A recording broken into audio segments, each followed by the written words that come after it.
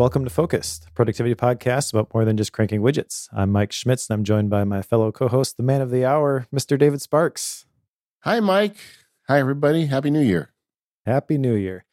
I'm very excited to talk to you today about the Productivity Field Guide. I know this has been a labor of love, a long time in the making. Before we get there, though, if you'll afford me just a brief diversion, I'd like to make an announcement about the Obsidian University cohort, since this is the last episode that'll happen before it goes live. Sure. All right, awesome. So I am getting ready to start the third cohort for Obsidian University, and you can find out more details at obsidianuniversity.com/cohort. The big changes this time around, I'm really leaning into the PKM stack concept, and I am including with the cohort itself, which is going to be Monday, Wednesday, Friday, 2 p.m. Central. So let's see, I guess that's 12 different live sessions. It's going to go for 4 weeks. I'm including access to a life theme cohort because I realized that philosophy piece talking about personal mission statements and core values, we had quite a few people join the last life theme cohort from Obsidian University. So I'm building that in as we talk about the vision and values piece. And then I'm also creating this like starter vault. Essentially, it's going to have all of the queries and all of the settings and all of the plugins pre-configured. So as we talk about the different lists that you need to have and the creativity flywheel, you've essentially got something that you can just plug all that stuff into. So, like I said, there'll be more details on the website, but that's going to kick off on January 22nd.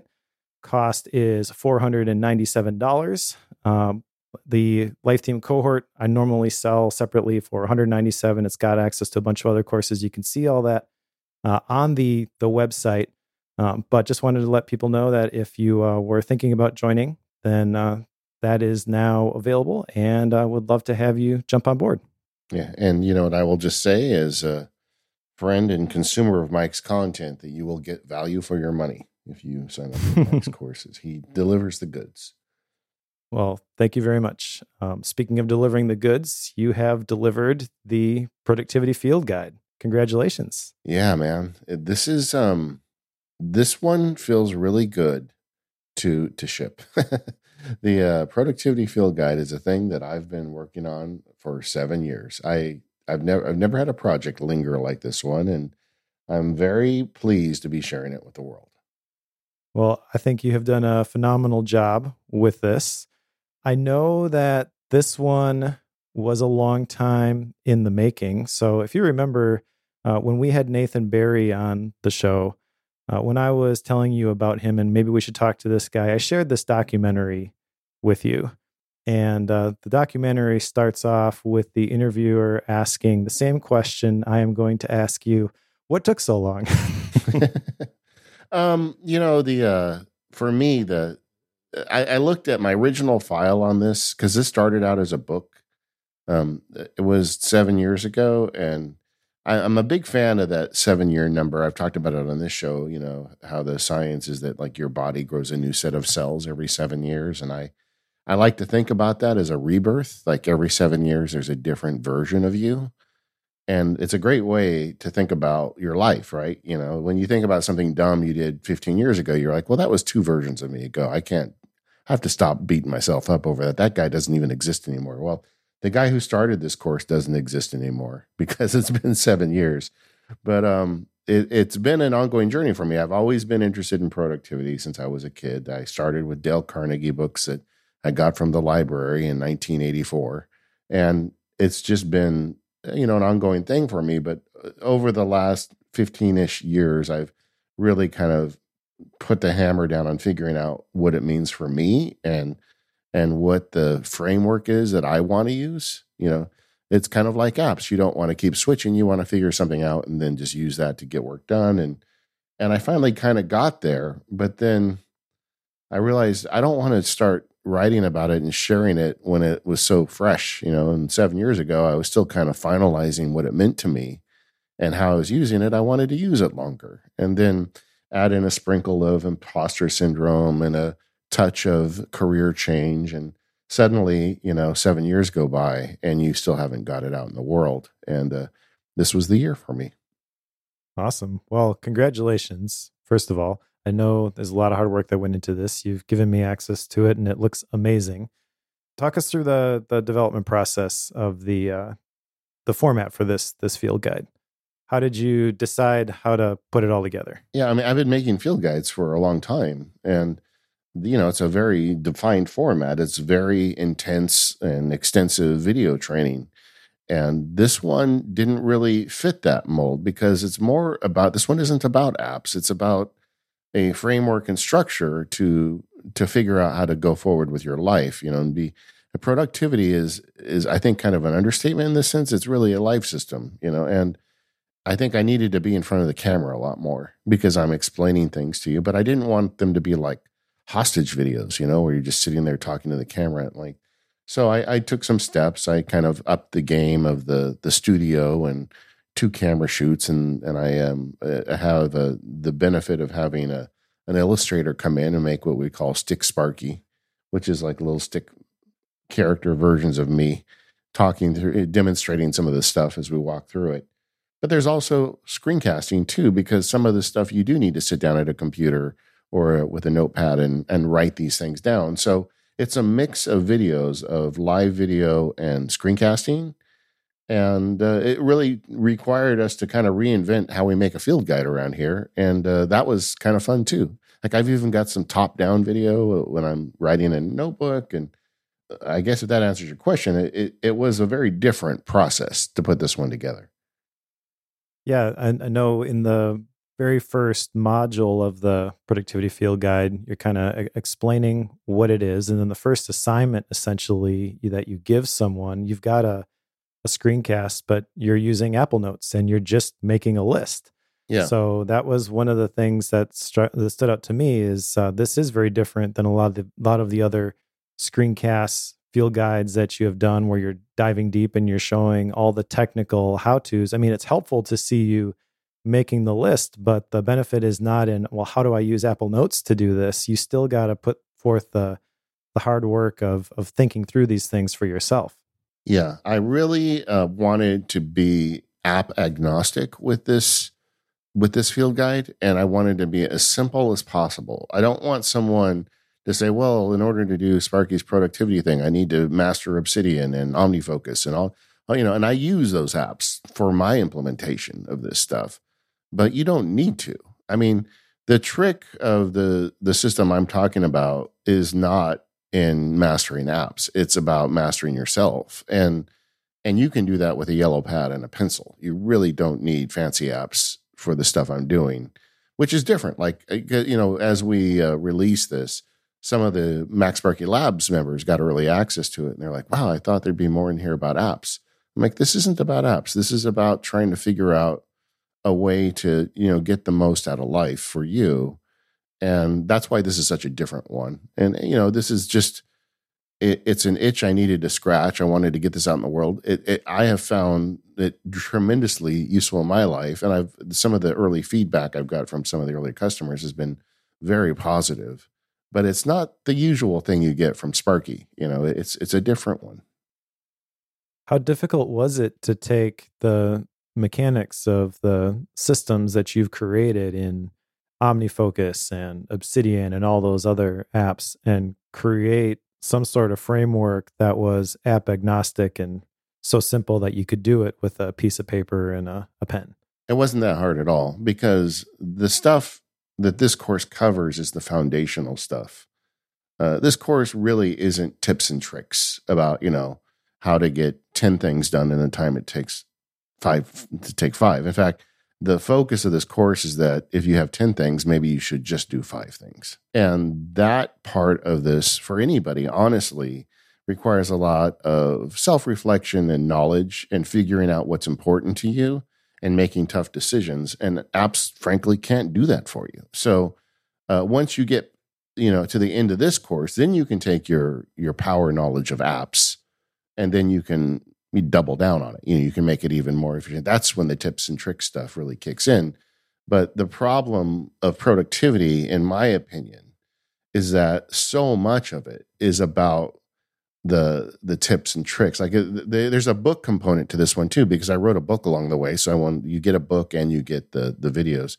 And the analogy I use throughout the book is like a sailing ship. If you own a sailboat and you go out into the ocean, you can get really good at coiling rope and furling the sails, and like you can become an expert at that. And that's what productivity, I'm holding up air quotes, tells us these days. Like, here's 10 ways to get better at coiling your rope. But meanwhile, your sailboat is at sea. And what direction is it going? Which direction is your compass pointing, and where do you want it to end up? And unfortunately, a lot of people get so hung up on becoming the world's best rope coilers, their boat is just going in circles and they're not getting anywhere. And even though you have very well coiled rope, if you don't have a direction, you got a problem. And I think in the modern world, more than ever, that is very difficult. So that's what my goal is with this, is to give you a framework to figure out your compass and your destination. And then you can start coiling rope. I love it. I'm curious, if you could pick a ideal customer, who is it that this productivity field guide could really benefit? Who's going to get the most out of this one? Well, I think to look at myself as I was stumbling into these ideas, I felt like I was working hard but not getting anywhere. And if that's you, then this is for you. I think that is probably the person that can help. It's somebody who knows that, they've got the right intention, but they don't know what to do with it. Somebody who's maybe good at coiling rope, but they realize they're starting to realize they're going in circles. This is for you.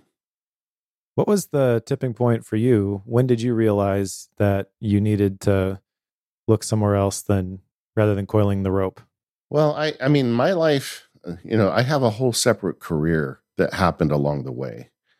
And, it's funny when I talk to all my creator friends, it's like, you forget I practiced law almost 30 years. And the thing about that is you get into that career and it is all consuming. And I was a trial lawyer for most of it. So it's even more so. Like, you have a case coming up for trial. That's all you think about. You go, you try the case, you win, you lose. But then there's the next one, and you start doing that. And you get on this cycle of working hard and doing good work, but not stopping to check in with your life and where you're going. And I realized kind of about my, I guess, early to mid 40s, that, I'm on this train here. I'm on this, but I'm not really giving much thought to what it all means, and I never thought I had a midlife crisis, but maybe that was it. I was just thinking, well, what, I'm doing good. I'm making good money. I'm winning cases, but is that what my life is at this point? And I really didn't have a way to address it. And that's when I started thinking seriously about it and kind of started to stumble into the ideas that this covers. How did you get over you mentioned the imposter syndrome. What was the point where you really just were like, you know what, I am qualified to share what I've figured out along the journey with this stuff, and maybe it'll help others as well? Was there a specific tipping point there? A couple, like I did a couple years ago, the quarterly retreat thing where I talked a little bit about roles in Arete, and that got picked up by a few people and it really helped them. And then I shared it with a couple friends who were struggling with these kinds of things. I said, well, look, this is how I do it. And it really helped them too. I stumbled into people that were receptive to hear the message, and it changed their lives. And I'm like, okay, this is more than just something that works for me. I should share it more broadly. And that's what kind of got me over the hump. And honestly, when you spend this much time with it, at some point there is a certain like momentum you get, and you're like, okay, I'm just going to do this. Although I have to admit, I had a last minute panic. I almost didn't release this one last month. What happened? A good trusted friend, I sent it to him, and he said, this just isn't your thing. I don't know why you're doing this. You should be just talking about OmniFocus and Obsidian. This isn't your wheelhouse. I think he was telling me that from a place of love, right? But it's like, oh man, have I just overshot the mark here? Should I just get back to my lane? But there's so many people that gave me the exact opposite response. They're like, hey, this really helped me. Thank you. That I decided, heck with it. I feel like I need to ship this thing. And so, it's like, I feel like, I once saw a quote from Neil Gaiman. It was something like, when people give you general advice, it's usually true. And when people give you specific advice, it's always wrong. Something to that extent, and I realized, I can't just let one person talk me out of shipping this thing. And I had put a tremendous amount of effort into it. And like I said, I was already starting to get positive feedback. I mean, I just got an email from one of the labs members but we were recording this before it shipped, saying that him and his wife went over the weekend and they defined their roles in their Arete, and they both feel really positive, and it's like a journey they're going on together. And it was very heartwarming that he's using something I created to make his life better. And I'm like, yeah, that's why I did it. I mean, mission accomplished. That's all I wanted. Mm-hmm. The comment about how it's not in your wheelhouse, I'd love to unpack that a little bit, because I feel like that actually is what provides the value. I don't know. I guess having my own battles with imposter syndrome, the thing that helped me get over it was realizing that there were people who I could help. The people who, you look at the big gurus and that feels unattainable. But this person is doing something that I think maybe I could do. And it's inspiring to helping other people. So kudos to you for pushing through that. That doesn't mean obviously that like you just make whatever you want, because there's somebody out there. You do need to figure out where do you contribute the most value. But I think with the productivity field guide specifically here, I mean, I have looked up to you for in this sense for a long time. The fact that you were a lawyer, had a family, doing MacSparky on the side. I think I even wrote about that in my book when I self-published it a while back. Everyone needs a hero, and I think it's sad if we leave that role open and just assume that somebody else is going to fill that, because there are people that we can help along the way, and it is going to be uncomfortable, but I think that's really the thing that makes it valuable and worthwhile.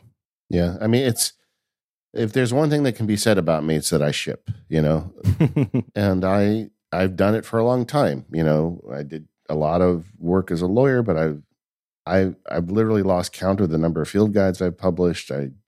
I published 2 traditional books. I make 3 podcasts. I get stuff out the door, and this system is what makes it possible for me, because it allows me to make tough decisions and feel good about what I'm working on. And a lot of people have asked me over the years, well, how do you do that? I'm very curious how you pull it off. And to some extent, this course is my answer to that question. This episode of the Focus Podcast is brought to you by Factor. Get healthy, fully prepared food delivered to your door. Go to factormeals.com/focused50 for 50% off. Get started on your goals with Factor so you're ready for this new year. Factor's ready-to-eat meal delivery takes the stress out of meal planning and sets you up for success in the new year. Skip grocery stores, prep work, and cooking fatigue. Instead, get chef-crafted, dietitian-approved meals delivered right to your door. With over 35 meals to choose from per week, including options like keto, calorie smart, protein plus, vegan, veggie, and more, plus over 55 weekly add-ons, you'll have a ton of nutritious and flavorful options to kickstart your year. So you can forget frantic lunch prep and rushed dinners. Factor's 2-minute meals are your secret weapon in the new year. Factor now offers loads of snack options like breakfasts, smoothies, juices, snacks, and more to keep you going. So my wife goes to work every day and comes home at night tired, and I work from home, so I like to have dinner ready for her whenever possible. But the trouble is, it takes time to cook dinner, and it takes a set of skills that I don't particularly have. That's why I like Factor. With Factor, I can get a ready-made meal delivered, and I can have it ready when she comes home so we can enjoy dinner together with something delicious and without a lot of work. A couple Factor meals we've tried recently that I enjoyed. One was chicken pot pie pasta. It's like a chicken pot pie in a bowl, but it has pasta and veggies, and it's really good. Another one we enjoyed was herb cream cheese salmon with red pepper, cauliflower, grits, and broccoli. The herb cream cheese and salmon together was delicious. But the best part was it was just so easy to put together, and I had it ready when she came home. Skip the overpriced takeout trap. Factor is cheaper and way more delicious than takeout. And when things get hectic, Factor is flexible. Change your order up every week with plans from 4 to 18 meals per week, or pause or reschedule your deliveries at any time. Factor has everything you need for a week of flavorful, nutritious eats. So head to factormeals.com/focused50 and use code FOCUSED50 to get 50% off. That's code FOCUSED50 with no space at factormeals.com/focused50. And our thanks to Factor for their support of the Focused podcast. All right. So before the break, you're mentioning this field guide is how you do it. Well, why don't you talk us through that? What's the tent poles of your framework here? Well, the beginning point for me is that it's a roles-based system. And, no matter how you get through your life, you've got to have some foundational thing holding you up. And to me, it's my roles. And that was not an obvious answer. I mean, a lot of the, if you look at the literature, a lot of it is project-based. Like you should build your system around projects, but projects are temporary, you have a project to do something and then you finish that thing and then what's holding you up at that point. And it didn't feel to me like important enough to make project a foundation. There's a lot of like core value. What are your core values? And like when I grew up, that was kind of a very common theme of a foundational system of productivity. But through a lot of journaling, I came to the conclusion that what really motivates me are the roles that I take on. But a lot of them, if you don't think about it intentionally, you don't even realize what the roles are that you've taken on and whether they are kind of in line with what you want to do with your life.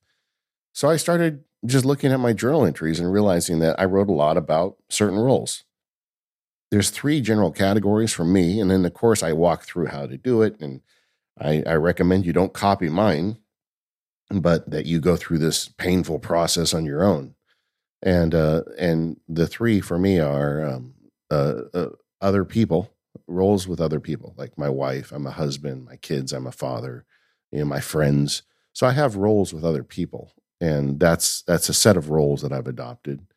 Another one is my work. And for a long time, if you look at my kind of historical documents into the system, I had 2. I had MacSparky and I had Lawyer. And then when I first started doing it 7 years ago, I had Lawyer and then MacSparky. It's kind of funny over the years, they flipped and then Lawyer dropped off the map. But it was through kind of evaluating those roles that I kind of came up to the conclusion that I needed to get rid of one.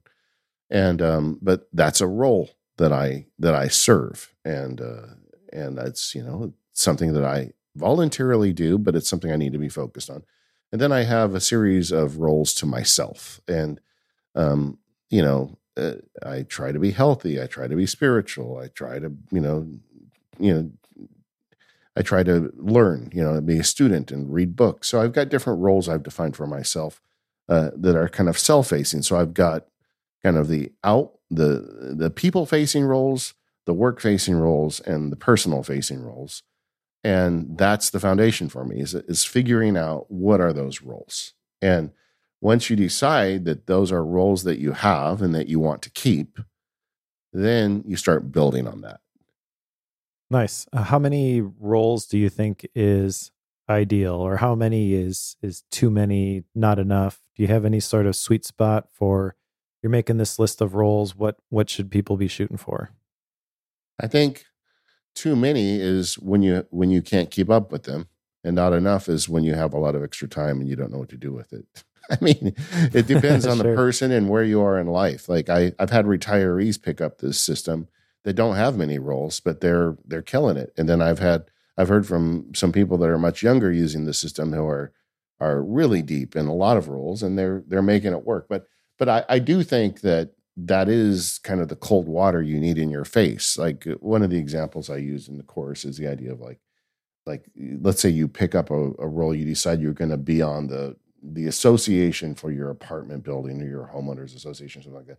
So then that's a new role you've adopted. Is that something that you want? Well, maybe you're at a point in your life where you want to give back some time and do that, but a lot of times you're not. And acknowledging the existence of the roles, and I think that's the way the roles audit works for me, is first you say, well, what roles do I currently have?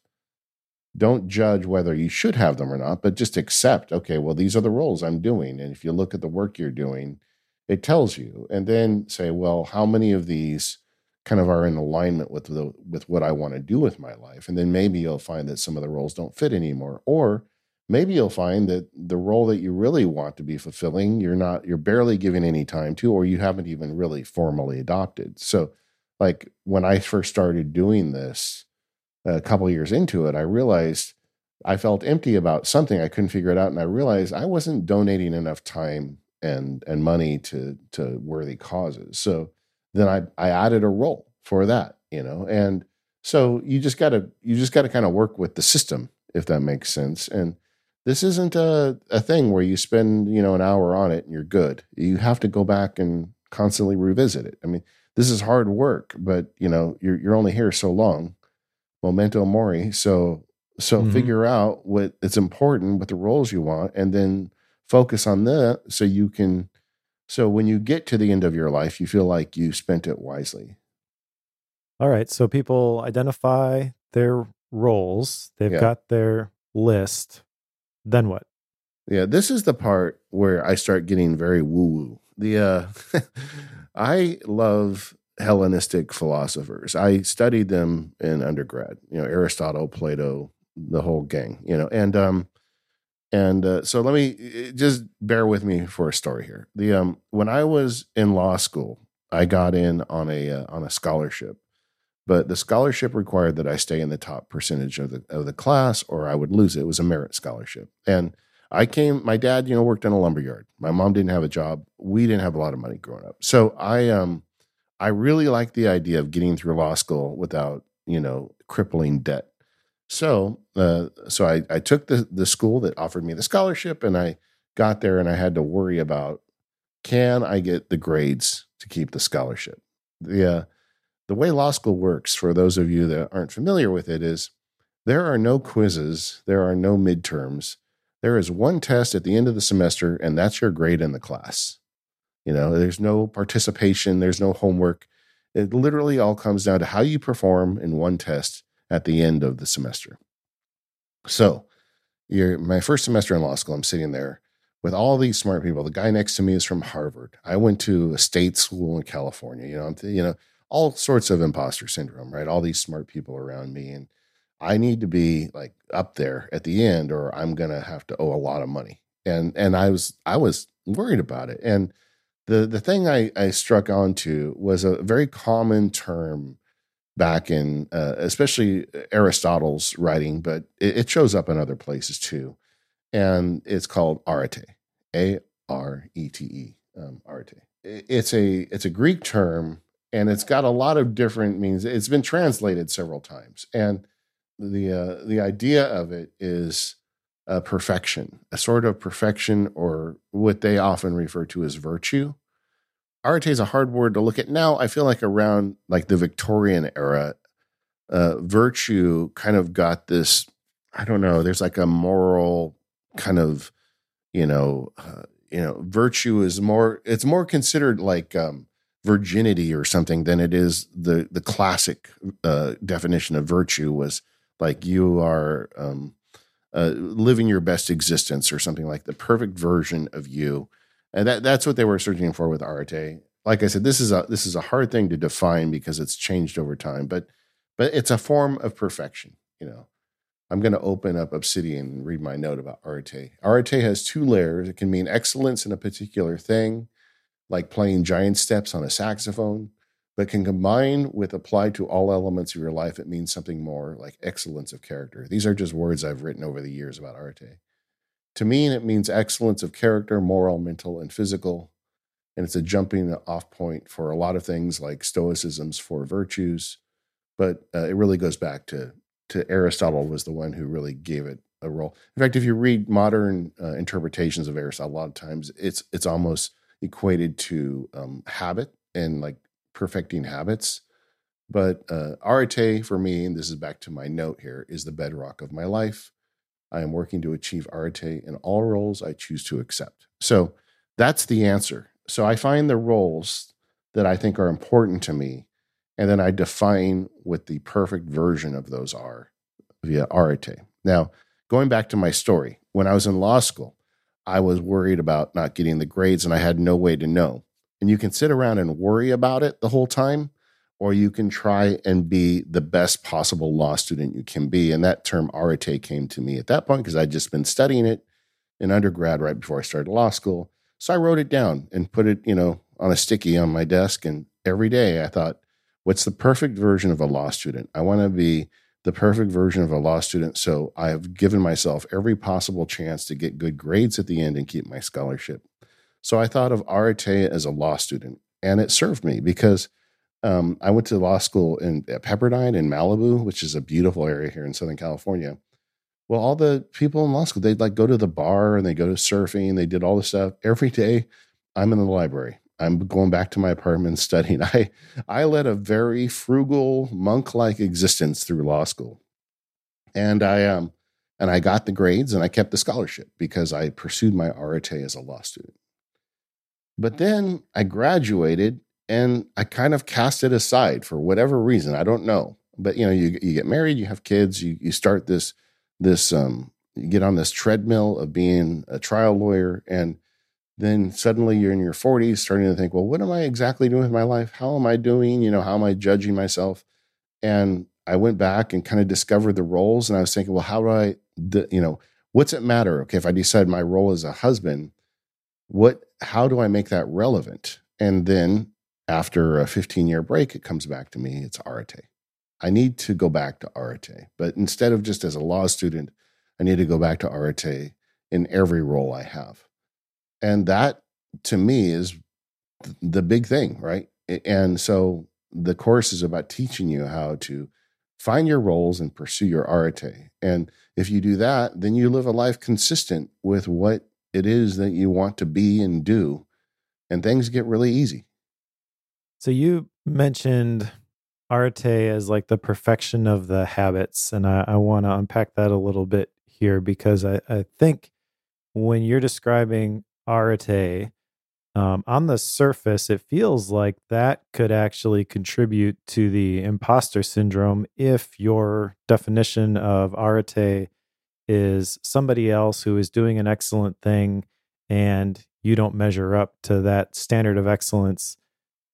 Maybe a ridiculous example is you're an athlete and you're watching the players in the NBA and you can't achieve that level of success, so you can get discouraged because you have arete as an athlete, and that is just an impossible standard that you have set for yourself. I don't think that's what you're describing here, though, because you're kind of talking about because arete is entirely process and not results. Arete means that you're doing the best effort. Like as a law student, arete for me wasn't someone who gets 95th percentile. A law student to me was someone who reads every case and reads every case referenced in every case and understands it thoroughly when I show up for class. It's process. Arete as a husband isn't someone who has a happy wife. It's someone who every time he has a conversation with his wife, he looks her in the eye and listens to her words. And, someone who values her well-being more than my own. Those are all process. And arete definitions for me are process driven. They are not results driven. The results come. You get that. But the only way you get it is by a focus on the process. Yeah, you control what you can control, and you're not focused on the results. I guess in the business world, this would be the difference between like lead measures and lag measures, right? You're focusing on the things that you can do, and you're going to do those to the best of your ability, and then you're going to trust that the score is going to take care of itself. Yeah. Well, or at least know that you couldn't have tried any harder, and the score doesn't matter. This episode of Focused is brought to you by Squarespace. Squarespace is the all-in-one platform for building your brand and growing your business online. You can stand out with a beautiful website, engage with your audience, and sell anything, your products, services, even the content you create. Squarespace has got everything that you need, all in one convenient place. With Squarespace, you can take advantage of professionally designed website templates because Squarespace has designs for every category and use case. You can customize your look, update the content and features to fit your unique needs, and you can make any Squarespace template do just about anything that you want, so your idea, brand, or business stands out on every device. You can also organize your content in the new asset library where you can upload, organize, and access all of your content from one place. So there's no more scrambling to find the right thing. You can manage all your files from one central hub and then use them across the Squarespace platform. It's really cool. Another thing that's really cool is the Fluid Engine, which is Squarespace's next generation website design system, which helps you unlock your creativity more easily than ever before. You start with one of those templates, and you can customize every design detail with a reimagined drag and drop technology for desktop or mobile. This is what I used for my Obsidian University site, and it is really cool. It makes it really easy to make a website that looks great on any device. I've used Squarespace to build sites before, but I was kind of blown away by the results that I was able to get with that Fluid Engine. And I've gotten lots of compliments on my site and how well it's been designed. And people are shocked when I tell them that I built it all with Squarespace. But you can do a lot more than just host a website. For example, it's also the thing that I use to host the Intentional Family podcast that I do with my wife. If you have any sort of creative project that you want to get out into the world, Squarespace is the best way to do it. It's my go-to option whenever I have a new project, even though I have a bunch of web design experience. Squarespace just makes it so easy, and you know that what you create in Squarespace is going to look amazing. So if you've got an idea for a project that you want to build a website for, then you should check out squarespace.com/focused, FOCUSED, for a free trial. You can build the whole site, and then when you're ready to launch, just go to squarespace.com/focused and use the code FOCUSED to save 10% off your first purchase of a website or domain. That's squarespace.com/focused and code FOCUS when you decide to sign up to get 10% off your first purchase and to show your support for the Focus podcast. Our thanks to Squarespace for their support of this show and all of Relay FM. I know the next piece of this is some sort of review process. How do you do that? If you're not focused on the outcome or the score necessarily, how do you measure whether you are doing what you can do in terms of moving towards your arete? Yeah, it's not enough to sit down once a year and figure out your roles and write down arete definitions. You have to live with this stuff, and frequent review is necessary. I think the only way you can do this is repetitions, and review cycles. And you and I have talked at length over the years about how we're not fans of annual review. We like quarter review because you get 4 of them a year instead of 1. But I also recommend you do this monthly and even to a lesser extent weekly. You want as many reps as you can once you decide what your roles and your arete are to take a look at how you're doing. Like, we had, as we record this, we're just coming off the holidays, and I was looking at the last couple of weeks, and I spent a lot of time with family, but that's okay because I have these family and family-based roles. And I put a lot of work into them, being intentional with them and spending time and enjoying that and giving them my full attention. And now that, we're out of that and everybody's kind of going back to work, then I'm focusing more on my work role. But you should be always checking yourself out, making sure you're not losing track, mindful of the process. And I believe that a frequent review process is key to making this work. So what, I know mindfulness you brought up here, and mindfulness meditation has come up quite a bit over the years of Focus. Where does that fit in here, in your opinion? I mean, journaling and meditation are 2 excellent ways to examine yourself in terms of these roles. And, what's coming up in the journal, what's coming up in the meditation that relates to these. I guess to take an example is the lawyer thing. As I slowly came to the conclusion I was going to stop being a lawyer, there was a lot of resistance to that. I mean, I had put at that point, I had almost 30 years as a lawyer, but I had 7 years of education before that to get the job. And so you had that. There was it was attached to my identity because, what do you do? Well, I'm a lawyer, and then the income was useful. I mean, it's nice having a job that pays well.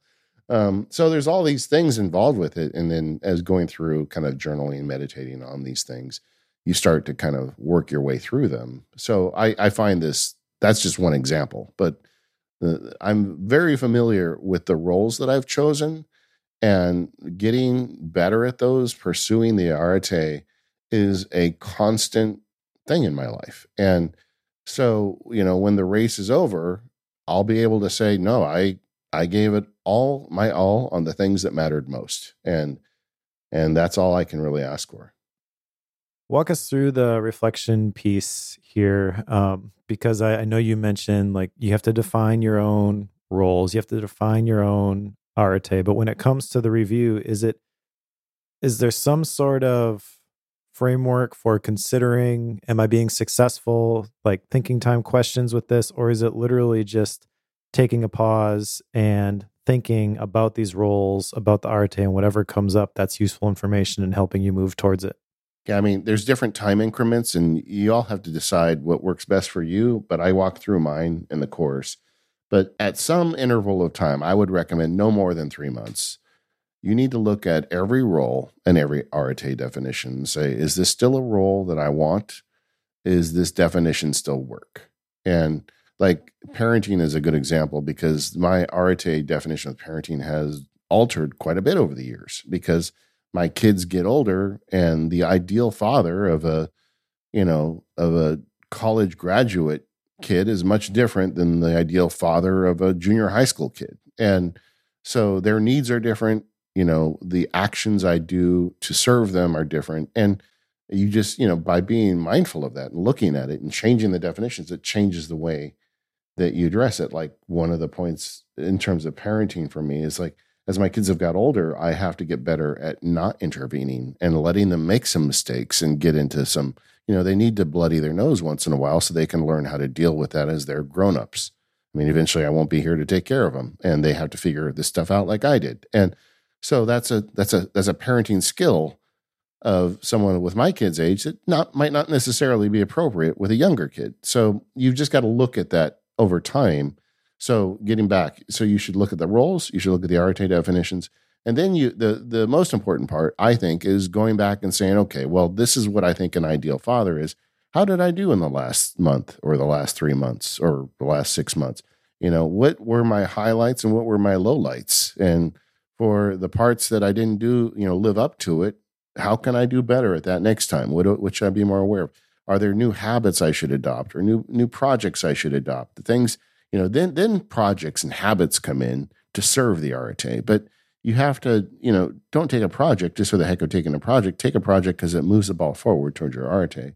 And this process of looking at your success and failure allows you to get closer to the mark. Where does things like hyperscheduling or daily planning come in here? Because I know that those are separate sections in the Productivity Field Guide. They're topics that we've talked about at length on this podcast. But how do you get from arete to planning your day in broad strokes? Yeah. Okay. So the big thrust of the field guide is the stuff we just talked about. I think getting that foundation set, but then it's a question of tactical implementation. If this is important to you, how do you make it happen?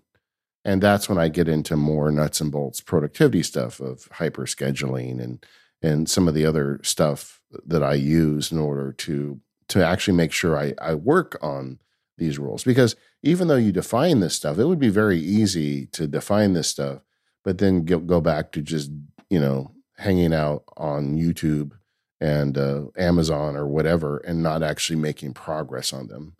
And so the act of making progress on them requires these reviews, but it also requires that you turn it into actual work, that, you actually hold your hand on the tiller and point the boat the right direction and make progress. And that's where that stuff comes in. Nice. Now, the final section in the Productivity Field Guide has a couple interesting lessons in here. I'm kind of curious, how what are the big things that people need to keep in mind as they're pulling this all together? Is there like a parting thought you would leave somebody with, or like if they're coming to this and you have one opportunity to give somebody a final piece of productivity advice, what's it going to be? Wow, that's a tough question. I think it is that you have to figure out what's important to you. Because, if you look at all productivity advice, I think it all boils down to do less, but the important stuff. I think in the modern world, it's very easy to do a lot and not have time for the important stuff. And so I think my big advice is you got to figure out what's important. And then once you do that, then it becomes a lot easier to say no to the unimportant stuff. And then you can do less but more important work. So you've got to figure that out. And like I said, then all the tactics come into play for a good use. Coiling rope because you want to get your boat to the destination that you're pointed it in, and having the best sails and the best rope. That's great because it's going to get you there faster and sooner and easier. But you got to have the direction first. And I just feel like so much of the advice, modern and ancient, is about coiling rope and not about the direction. So we gotta stop and do that. I mean, honestly, I think I spent 15 years avoiding the question. Like I knew that I needed to figure that out, and I kept saying, "Well, I'm too busy. I'm a dad. I've got these trials. This stuff will take care of itself." I didn't want to go through the process because I didn't even know how to get started. So I'm hopefully giving you a cheat sheet with this field guide to get you rolling. Yeah, and I mean the coiling the rope parts and we kind of glossed over a lot of the mechanics of the hyperscheduling, the daily planning, the moving the needle, the shutdown routines. We've talked about that in the Focus podcast a lot over the last couple of years. If there's anything specific you want to talk about in there, happy to do so. But I know like this last section, the final thoughts, I really like this section. And you have one lesson in particular, I believe it's go easy on yourself, where this is kind of where like, this is a message people need to hear, I feel. And this is kind of impactful where, okay, so you've got all this stuff, you're trying to make it all work. And then I feel like this last section, you do a really good job of kind of bringing it in for a landing. You mentioned you have to do less. How do you make all this stuff work when there are other people involved who are going to mess up the plans, right? And then this go easy on yourself lesson in particular, where it's like, okay, so you didn't hit the Arte, you didn't achieve perfection this time around. It's going to be okay. That's a really important way to end it. One of the points of Arte, honestly, if you define it right, you're never going to hit it. That's and some people have given me feedback saying, well, that's frustrating. You mean I'm never going to achieve it? I'm like, yeah, but it's the journey. It's the pursuit of it that makes you great. And that's the goal, right? But I'm never going to be a perfect father. The definition I have as a father, I'm never going to hit that 100%. But the fact that I'm striving for it makes me a better human. I'm never going to be a perfect Max Sparky or a perfect, I call it Padawan learner as someone who's trying to, teach myself new things as I get older. But I'm never going to be perfect at any of these things. But the fact that I define them and I pursue them makes me better, and it makes my life more fulfilling. So that's all. And just be comfortable with that. That last that is very hippie, the whole last section. But they were all points I really thought needed to be made that don't like fit into traditional productivity material. But I think they're points that if you don't realize, it's going to get a lot harder. I did the same thing at the beginning. I had some I called ground rules at the beginning of productivity. Like, none of this is new. People have been talking about productivity. I found a quote from Marcus Aurelius that literally, if you changed a couple nouns, it was a modern book on productivity. And then there are certain things that, you just got to, if you're just coming into the idea of how do I become more productive, nobody tells you kind of like the ground rules, and nobody tells you the fact that it doesn't matter what system you have, you've got to do less. I mean, and so I just decided to say the thing that nobody says at the beginning and the ending. And I'm glad you like that, because I really, that's another one I really went back and forth on. It's like, am I being too weird? with saying this stuff, but I felt like it needed to be said. No, this is what makes it the Max Sparky Productivity Field Guide. This is your brand, and I really like it, and I think it's something that it'll resonate with a lot of people. I hope so. I hope it helps people. That's all. And it's a very different. I mean, my next field guide is likely going to be the OmniFocus 4 field guide. It's not like I'm going to be making my usual field guides again, but this is a weird thing, and I hope it helps people. The Plus edition comes with an extended webinar series. I'm not sure how many sessions it'll be. It looks like at least 12 as we do this, but I'm just going to go through the course of people that want to do it with other people and have a webinar. So, I feel like it's something I really want to spread the word on. I don't know how else to say it. So after this one, back to the regular scheduled programming with the OmniFocus 4 field guide. But I still I want to do updates for this, and I want this to be an ongoing discussion. I want to hear how people are using it. I mean, one of the other points I made in the ground rules is that no single system works for everybody. But I feel like what I've given in this course gives a lot of people a good jumping off point. Like the stuff with all the reference to kind of these ancient ideas of productivity. I think for some people that's going to be off-putting, but the fact is the ancient Greeks really did think about productivity and life in a way that I think is strangely appropriate to the modern world.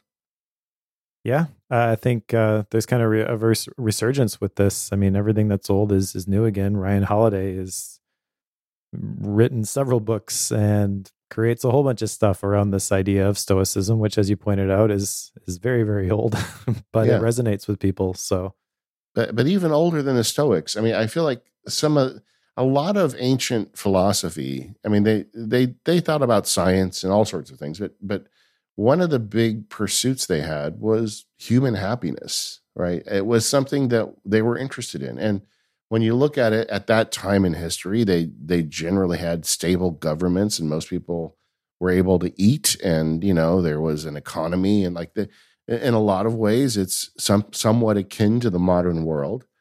And people are saying, "Well, I've got a roof over my head, I've got food on the table, but what makes life worthwhile?"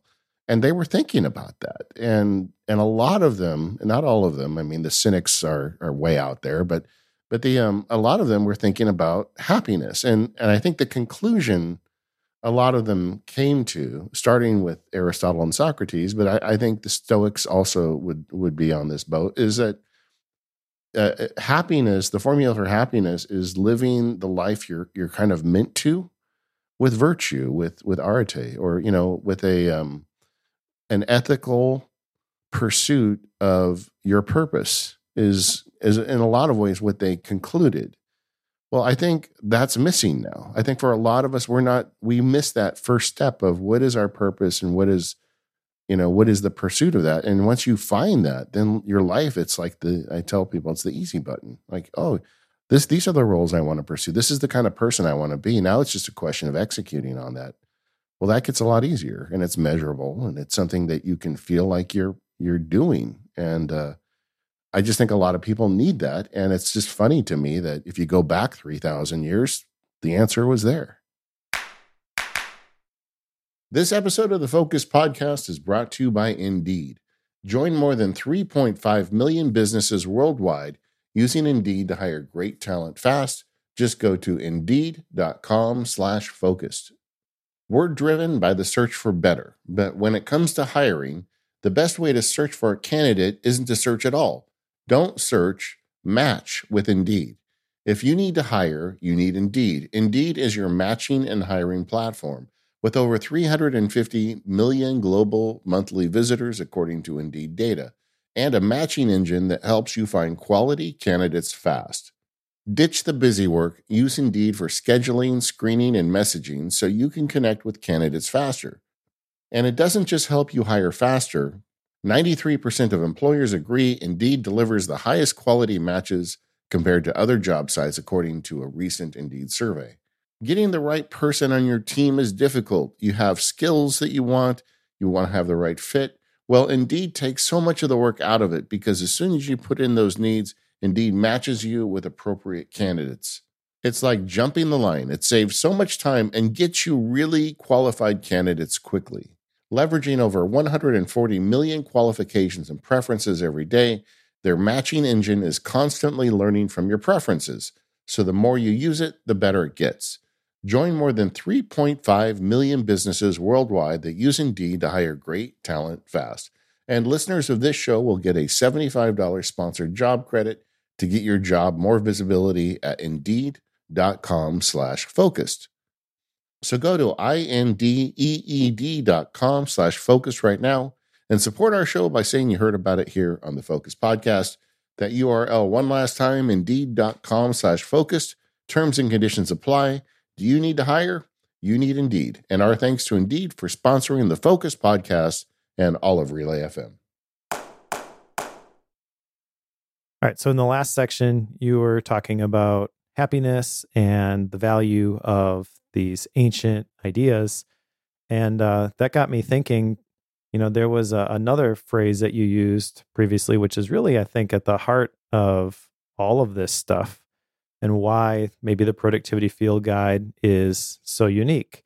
So I just want to ask you on the record, how do you be more productive? How do you define productivity, and what does it mean to live a productive life, in your opinion? The thoughtful pursuit and progress toward my arete. It's all about arete. I love to it. Me, Exactly. So I guess the follow-up to that, someone's coming to this. Let's just assume, 18-year-old Mike is listening to this episode because it's got productivity in the title. How would you break that down even further? Someone who has no idea what arete is, they haven't listened to anything else that we've talked in this episode. How would you condense productivity down into a single sentence? Yeah, well, I think just as a preface here, my reliance on this term arete is really me. It's me indulging myself. I love the idea of these ancient questions that, like, some of these guys ask questions that there really were no answers to, and we still haven't answered, and we never will. And that's kind of fun, right? That as humans, there are these questions that don't have clear answers, and we have to figure them out for ourselves. So by me using the term, I'm connecting myself to a very old idea, which makes me feel like I'm not alone. So that's why I use the word arete. But you could really say, if you wanted to modernize it, the perfected version of yourself, or the best version of yourself. I think maybe that would be better if you don't want to say the word arete. So if I were going to break it down to a sentence, I'd say, figure out what the best version of yourself is, and only do things that further that. I love it. You mentioned that this one was cooking for a long time. What was the hardest point in the process of getting this field guide out the door? Just convincing myself to release it. For a long time, I went back and forth. I'm not sure if imposter syndrome was the right word for it, because I think a part of it was just like, okay, so you've got this weird thing that works for you, but I was fully aware that not all productivity advice works for everybody. And I wondered if I had a bit of a unicorn on my hands, where this is some oddball way I figured out to deal with this stuff, but it really has no use to anybody else. And it was only when I started sharing it enough to have other people try it and get good results that I was able to, like, kind of turn that corner. What was the most surprising thing from the process, or what was the biggest lesson that you learned from getting the productivity field guide out? How easy it was to talk about it, because this is when it's a lot of me talking to the camera videos. But I mean, I've thought about these things and written about them and journaled about them and meditated. These things, I'm so familiar with these ideas that it's very easy to talk about it. And I thought it would be more difficult, because this is in a lot of ways the most kind of like vulnerable, intimate field guide, right? Because it's talking about my life and your life and how to make it better. And I could see myself getting hung up in that, but it didn't happen. Once I started like really getting the videos rolling, it just spilled out of me. What is your favorite lesson from this field guide, if you have one? Well, I mean, I there is actually a lot of tactical stuff in there. We passed over it in this show because it is kind of the meat and potatoes of our show, and not to beat a dead horse, but I think the pursuit of perfection in the things that matter is just such an empowering principle if you can do it in the right way. And I guess if there's one thing I'd like you to take out of it, would be to figure out a mechanism to do that for yourself. What, if anything, in this field guide were you nervous about specifically? I know you mentioned the feedback and almost not releasing it because this is in your wheelhouse, but just like the content of the lessons themselves, is there anything in here that you're like, I'm not sure how people are going to respond to this one? Well, the whole last section was hard. Like I said, just kind of at the end saying, okay, let's get real about some of this stuff. And that's not something you normally see in productivity advice.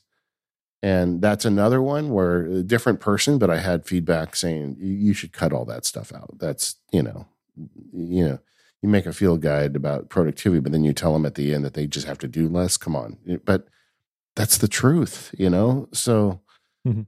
I did not make this to become a national bestseller.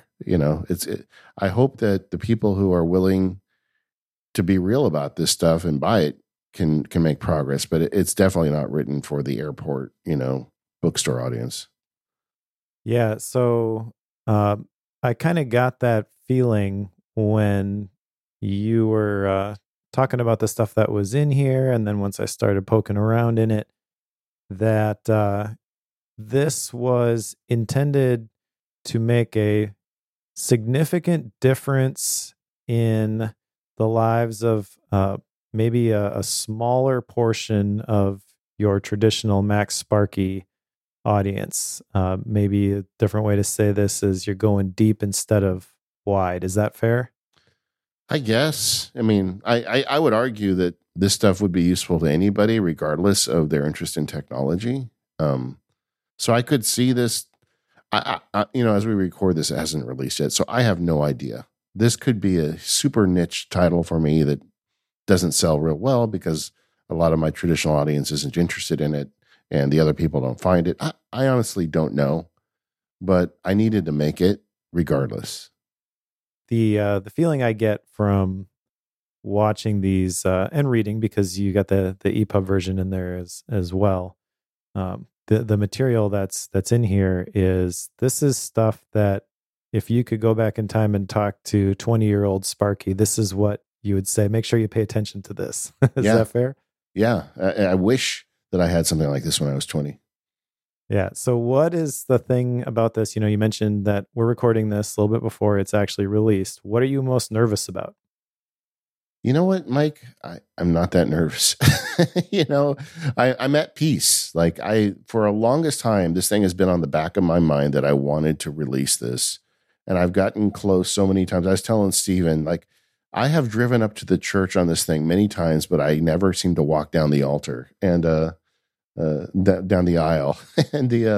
And I'm finally doing it, that I'm kind of at peace with it. And I know that there's going to be some negative feedback, but I also know there's going to be some very positive feedback. And I'm okay with all of that. And this is something that has made a huge difference in my life. And to the extent I can help people out with it, I hope that it does for them as well. And maybe it's just a function of my age. I'm not that nervous about it. I feel like I've made my decision. I have committed my boat, and I have sailed in the direction I wanted to. And now the results can be whatever they are. So how does it feel to be done with this one? I'm at peace with it. You know what I mean? It does feel like a bit of a lift of the cognitive load because, I was talking to a friend about, I recently had a friend who passed away, and we were talking about death and regrets and things. And she asked me, do you have regrets? And when someone in that position asks you that, you deserve an honest answer. I was like, I feel pretty good about what I've done with life. I said, there is one thing with work that I've wanted to do for a long time I've never done. And this kind of like, this is it, right? I wanted to get this out, if a bus were to hit me today and I didn't get the next OmniFocus field guide out, it wouldn't be the end of the world. But if I hadn't got this out, I'd feel like I had failed. I had missed on something that is important. So I feel good about it. I'm sorry. That's a very kind of deep answer. That's okay. Yeah. That's kind of what I was going for, though, because I know the last couple of years, getting to the end of the year, this has been a recurring theme. Is like, well, maybe this is the year that I get the productivity field guide out. So if I'm in your shoes, I'm feeling probably a little bit relieved that I finally shipped this one. My friend Adina Hurley, Mike's wife, who she did Stick Sparky. She was the artist, and she told me that her and Mike had a little joke. It's like, is this the year he's going to do it? Because she's been helping me out with this for years, right? And I kind of like that, that my closest friends all knew I needed to do it, but it just took me a while to get there. And honestly, one of the reasons I built the studio was for this field guide. I wanted to have someplace that looked nice when I shot all these live videos. And now I can use it for other things too. But in the back of my mind, this was one of the things. I actually shot most of the videos in this course 2 years ago. And when I was working out of a corner of the family room, during COVID, I shot these videos already. I thought I was going to release it 2 years ago. And then I just felt like I just want a little more time with this and it's not ready yet. So it's funny to me that I made this one twice in a lot of ways, Yeah, and I think that it shows. To be honest, I feel like there's a level of polish here, which isn't related to the technical stuff, but just the amount of time that these concepts have had in the oven as you've thought about them. Yeah, I think this is definitely one that you should be proud of, and I will definitely recommend that people go pick this one up. Thanks, Mike, and thank you everyone who's helped me on this journey. It's been something else. Getting this out, I'm very happy, and you can get it now. There's a link in the show notes. It's at learn.macsparky.com. There's two versions. If you want the one with all the webinars and everything, it's $100, but you get 10% off if you use the code. We have a code for the show. It is called Focused PFG. FOCUSED PFG gets you 10% off. And then it's $99 for the one with the webinar series. And then if you want it without the webinar series, then it is $50. So if you just want the basic materials, you can do that. So, and you get the 10% off code works on both of them. So feel free to check it out. That's time limited. And I'm very proud of this and very happy to get it out in the world. And I'd love to hear your thoughts. And if it helps you out, let me know. I need all the positive karma on this one I can get. Well, this is definitely a good one. So kudos to you for an excellent release. I'm going to put my plug for the webinar series one. I've seen the webinars. I've been a part of some of the webinars that you've done for some of the other field guides. But every single webinar that I've seen that you have hosted has just been excellent. And I don't know what you've got lined up for this one, but if it's anything like the previous webinars that you've done, there's going to be a whole lot of good stuff that's in those webinars. Definitely worth the extra $50 to pick that one up, in my opinion. I feel like it's gonna be a lot of practical advice on the material coming out of the course, and I think for a lot of people, the webinar series is going to be the way they actually implement it. Going through it, talking, hearing how other people have challenges. All that stuff, I think, can really make it work for you. And if you're trying to get into the new year and kind of find your arte and your roles and you want some help, the webinar series will be, I think, really good. I just like you, Mike, I plan on delivering the goods. If you're going to buy the webinar series, you're going to get your money's worth. Well, congrats again on another great field guide. We are the Focus Podcast. You can find us at relay.fm/focused. If you want to check out the forum, you can do so at talk.macpowerusers.com. There's a separate section there for the Focus Podcast. There'll be a special post for this episode where you can share what your favorite lessons are from the Productivity Field Guide. Thank you to our sponsors for this episode, which is our friends at Factor, Squarespace, and Indeed. And we'll see you in a couple of weeks.